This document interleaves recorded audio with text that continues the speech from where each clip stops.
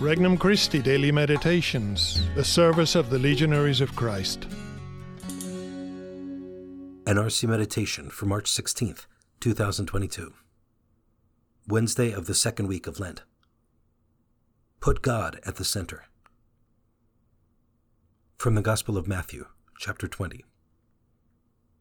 As Jesus was going up to Jerusalem, he took the 12 disciples aside by themselves, and said to them on the way, "Behold, we are going up to Jerusalem, and the Son of Man will be handed over to the chief priests and the scribes, and they will condemn him to death, and hand him over to the Gentiles to be mocked and scourged and crucified, and he will be raised on the third day." Then the mother of the sons of Zebedee approached Jesus with her sons and did him homage, wishing to ask him for something. He said to her, "What do you wish?" She answered him, "Command that these 2 sons of mine sit, one at your right and the other at your left, in your kingdom." Jesus said in reply, "You do not know what you are asking. Can you drink the chalice that I am going to drink?" They said to him, "We can." He replied, "My chalice you will indeed drink, but to sit at my right and at my left, this is not mine to give, but is for those for whom it has been prepared by my Father." When the 10 heard this, they became indignant at the 2 brothers. But Jesus summoned them and said, "You know that the rulers of the Gentiles lord it over them, and the great ones make their authority over them felt. But it shall not be so among you. Rather, whoever wishes to be great among you shall be your servant. Whoever wishes to be first among you shall be your slave. Just so, the Son of Man did not come to be served, but to serve and to give his life as a ransom for many." Introductory Prayer. Lord, though I cannot see you with my eyes, I believe you are present to me now, in my innermost being, and that you know me far better than I know myself. I also know that you love me much more than I love my own self. Thank you for loving and watching over me, though I don't deserve your love. In return, I offer you my sorrow for my sins and my hopes to love you more each day. Petition. Lord, wean me from dependence on human honors and approval. First reflection. Seeking the limelight.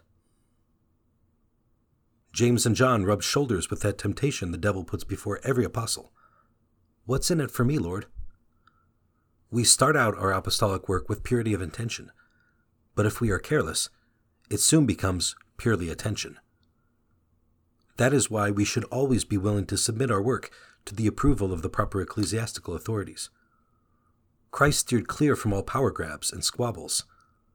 John would alert Christ, "Teacher, we saw someone driving out demons in your name, and we tried to prevent him because he does not follow us." Christ simply replied, "Do not prevent him, for whoever is not against us is for us." Second reflection. Christ is never discouraged.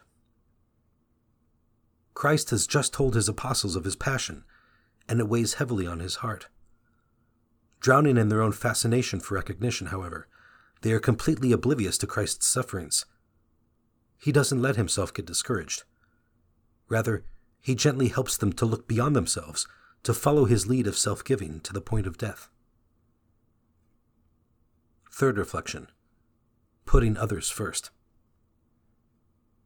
Do not work for food that perishes, but for the food that endures for eternal life, which the Son of Man will give you. Human recognition is passing. It doesn't even last a lifetime. Even in heaven, human recognition will be useless.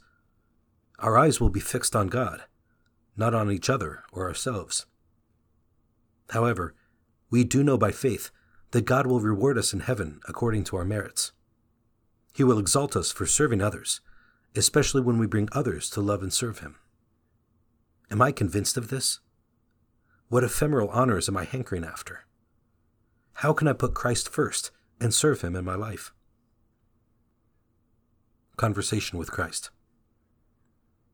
Dear Jesus, too often I compare myself with others. It's easy for me to find or imagine my superiority.